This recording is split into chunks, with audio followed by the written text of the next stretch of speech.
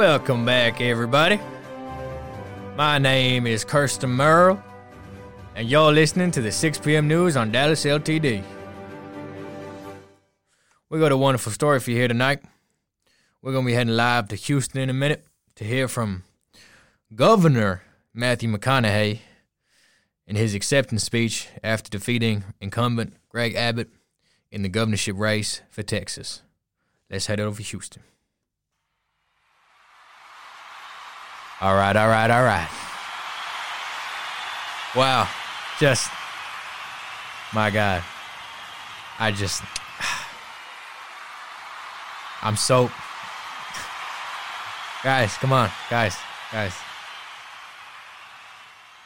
Wow. I'm so humbled to be standing here before all my fellow Texans. I've seen you guys at the college games, but I never thought I'd be standing in front of you as the governor of Texas, the great state, the Lone Star State. You know, ever since they discovered oil in this here wonderful place, I knew we was destined for greatness. And then when I see men like H.W. Bush, W. Bush, getting elected into the highest office, it made me believe that I could, and that one day I would use all my incredible charisma, charm and good looks and all-around sexy personality for good and to help people. I'm sure a lot of you have seen my Oscar-winning film, Dallas Buyers Club. All right. You seen it? Yeah, okay. Well, in that film, the character that I'm playing, he's got AIDS. I know. It was sad. And in many ways, I feel like that character is symbolic of the American people. And the American people have AIDS. A lot of them are on crack. A lot of them need help, healing. And I've been through suffering myself before. And I feel your pain. I'm here to help. Thank you, Texas. What's up, ladies and gents? Welcome back to Party Roulette. My name is Felix Firesy, the host with the most. This is episode 25, I believe. Thank you for being here today. Normally, I would have my special guest, Elmer Fudd, with me on the show. But today, I left it last minute, and I'm recording this on the fly, which means I'm on my own. Which also means that this is going to be much more improvised in general. And that can be a good thing, that can be a bad thing. We don't know. Maybe it'll be shit. Maybe it'll be magical. Maybe it'll be fun. In the words of my good friend Linton from many parties back in yonder yesteryear. But yeah, guys, how we doing? The intro skit, which I just did there of young Matthew McConaughey getting elected as the Texas governor, it's in fact true. Well, not true, but sort of true. He is considering running for the governorship. I think the incumbent Greg Abbott, he's up for re-election next year.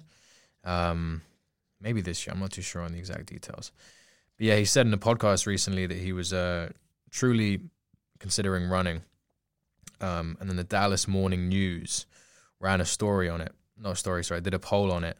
Of him versus Matthew McConaughey. Matthew McConaughey kind of blew him out of the water. He got 45% against Greg Abbott's 33%. That's a 12-point lead. And for somebody who's never been involved with politics, who's never really been that vocal about politics, who is literally just an actor, but obviously one of the biggest actors in the world, for him to, out of the gate, after just saying in a podcast, I'm considering it, for him to have a 12-point lead on the incumbent is pretty mad. And I think it says a lot about the faith that people have in politicians nowadays. But yeah, pretty mad. I would kind of love to see it. I mean, I guess this is how people felt about Arnold Schwarzenegger back in the day. Like, yeah, he's probably not the best politician ever, but everybody wants to see the Terminator in the governorship, you know, putting on the suit, looking fucking sick. Like, there's just something in our minds that it kind of sparks like, "Ooh, isn't that cool? He's not a politician, but doesn't he look good in the suit? Doesn't he speak nice? Isn't that good?" But yeah, anyway, I did have some stories that I wanted to run through about US politics and talk about that, but I feel like I spoke about it quite a lot on the last episode with Elmer. Obviously, it was all about US politics there. But yeah, I kind of wanted to speak more about coronavirus because for the past year, I've been doing a podcast on coronavirus. Sorry, not on coronavirus. Sorry, during coronavirus, without ever speaking about it. And part of me was intentionally avoiding that discussion because I knew that maybe my opinions weren't in the mainstream, or I didn't want to be vilified for what I said. And my opinions were constantly changing, and they still are. But I think nowadays I'm in a frame of mind where I don't feel afraid of my opinions anymore. I don't feel like I'm going to be attacked for what I say. And yeah, I feel like it's about time, and it's been long enough. And obviously this is a politics podcast. It's always been mostly US politics, but we've gone into different countries where and if in it, sorry, my words are lost on me today. Where and if necessary.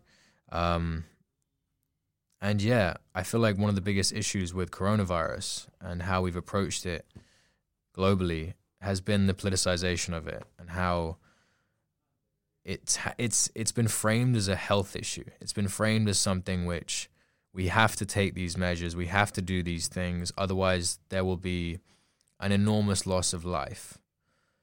And that almost transcends politics, it transcends economics, it speaks to us on a very human level about the sanctity of life and wanting to safeguard it. And that's why it's been such a massive response, and it's unprecedented, the extent to which we have allowed our lives to become focused on one thing.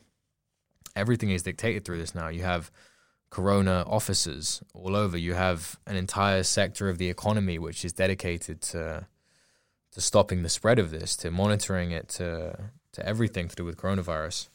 I think when I first started going into lockdown mode, lockdown mindset, I was really vehemently against it. And I was, in a sense, I still am,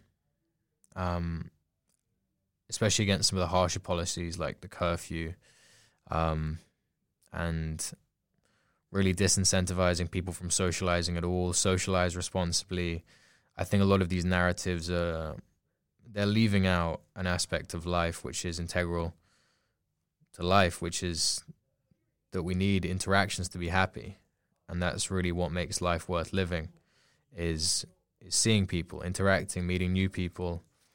And I think I've been quite lucky to be working on a radio project where I can meet people somewhat regularly, and I have a place to go and have a place to work. But for a lot of people, it's been very depressing. And sometimes I feel like that has been left out of the conversation. And of course, because mental health now is such a big thing, and it's finally getting the recognition and the airtime that it deserves, then maybe people don't think about it as much. And they think, oh, well, depression's a thing, but you can talk about it now, right? You can post about it online, right? And that isn't really the biggest thing. The biggest thing is actually having people live their normal lives, because that's what makes people happy. Yeah, coming back to the politicization of coronavirus, why I wanted to speak about it in this podcast. When I first started to develop opinions about coronavirus, it was through the lens of looking at this in terms of power structures and decision making, because I do feel like that inclination to view it as a public health crisis was very powerful and very immediate and very emotive, and it almost created an environment where debate, criticism is not allowed, because if you jump into that camp, if you say, oh, maybe these measures aren't correct, or maybe this is an overreaction, or maybe we should be doing this or that, then you immediately get lumped into, okay, well, you're part of the problem, which is a real straw man way of looking at it, which I didn't like. And yeah, I feel like when I first started to think about it, it was in relation to power structures, and that is how things work. This wasn't something which had to happen. The world did not have to lock down, but we chose to lock down. In the same way that in every single major crisis in history, it did not have to happen. And we can look back and go, okay, World War I did not have to happen. The Boer War did not have to happen. The Franco-Prussian War did not have to happen. All of these things did not have to happen, but they did. And they happened very naturally. And you had people at the time saying, this has to happen. You know, it's like in the moment, people always, politicians, leaders, whoever, they always in the moment think they're doing the thing that is right and that is correct and that is the only option. But there's always other options. And I feel like that is something which has definitely been left out of the discourse. But coming back to the power structures, I feel like I started to look at it through the lens of, okay, there's three main power structures here which are making these decisions. And the first of those is health organizations. So initially that was the WHO, who really enforced the idea that, okay, this is a global pandemic, this is a crisis, this is a really big thing, and this is something that we need to do something about. And of course they do that because this is their job. And I'm not saying that they shouldn't have, I'm not saying they were wrong to do that, I'm saying that that is their job. They are the World Health Organization. So they have to give statements, take stances, do analysis, and predict against the worst case scenario, because that's their job. In the same way that somebody who monitors earthquakes has to predict against all the earthquakes, they have to do the same with pandemics and predict the worst case scenario so that we will be prepared for that, because that's their job. And then from that point, you have the media, whose job it is to cover stuff and to focus on the things which are of most importance to the people or of most interest to the people. And when you have something like this, which is just the most perfect media storm and is something that's taken the whole world by storm and is country to country, there's a number to it, there's a name to it, there's something which everybody can understand immediately and everybody can be afraid of immediately. And that was what happened. You know, everybody remembers back in March the images of Italian hospitals, Spanish hospitals, and also Chinese cities locking down, and how that was viewed as like, okay, this is the solution then, right? The media pushed that narrative on us. And again, I'm not saying that they shouldn't have done that or that that was really terrible. I'm saying that that's their job, is to push the narrative that people care about or that people are interested in or that they think is important to them. So, of course, that became the only thing that we were talking about in those weeks last year. And then on top of this, you have the politicians. And these are the people who make the decision of whether or not we lock down society. And when you have a situation where the health organizations are saying lockdown, or not even necessarily lockdown, but this is a pandemic, this is bad, this is going to kill this number of people, and you have the media talking about nothing else except these numbers, these predictions, what are the politicians to do besides lockdown? I don't think they really had a choice in any of this. Because as a politician, your job is not really to represent the people. That is, you know, that's the motto of politicians. That's what it says on the tin, you know? The same way like police officers in America is to protect and serve. But what is their real job? Their real job is to maintain the law and to enforce rules and to punish people. That's what their job is. And in the same way, it's not the job of politicians to protect us, serve us, represent us. Their job is to get reelected, and their job is to maintain power and make decisions. And when you present politicians with a crisis like this, where the only thing in public consciousness is coronavirus, and there's a fear that's gripping the entire world, of course they have to respond to it, because they know that if they don't, in the next election, they will get hammered by their opponents. And if they haven't reacted adequately, if they haven't done everything that they think would make them look like they're taking action, then their opponents can come out and say, hey, You didn't do a curfew. You didn't do face masks. You didn't do all of these things. These deaths, these 5,000, 10,000, 20,000 corona deaths, these are on your hands. Doesn't matter. Nothing else about the circumstances of those deaths is very important, because these opponents can say that, and that argument will land. And so many politicians across the world have been afraid of this eventuality. And again, I'm not criticizing their actions here. I'm trying to explain my opinion on the way in which these decisions were made, and how politicians are much more self-interested than we have been thinking they are in the past year. And it seemed like before coronavirus, people tended to understand, even still, like outside of coronavirus, there's almost like a bit of cognitive dissonance that occurs when looking at these issues, because outside of coronavirus, we can all accept that politicians are dickheads and that they make bad decisions and they're selfish, and we criticize them to no end. If we're looking at Holland, for example, you have Mark Rutte with the Toeslagen affair, where they were essentially convicted of racist policy making. If you look at England, everything to do with Brexit, everything to do with Boris Johnson being a horrible person and a bad leader. You know, he gets widespread condemnation, as do many other politicians in many other places.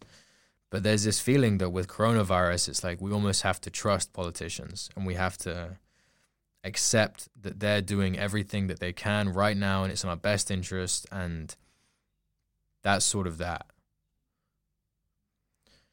And for me, that's always been very frustrating, because my opinions towards politicians are consistent across the board, and I'm going to criticize and scrutinize their policy making, whatever it is.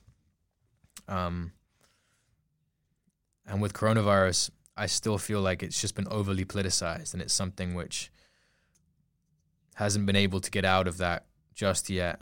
And even with countries opening up nowadays and the summer coming, I'm still afraid that this culture is going to carry on, and this idea that people can stay inside whenever they want, and politicians have that option to just shut down society, and that's okay, and we'll accept it. To me, it's quite scary.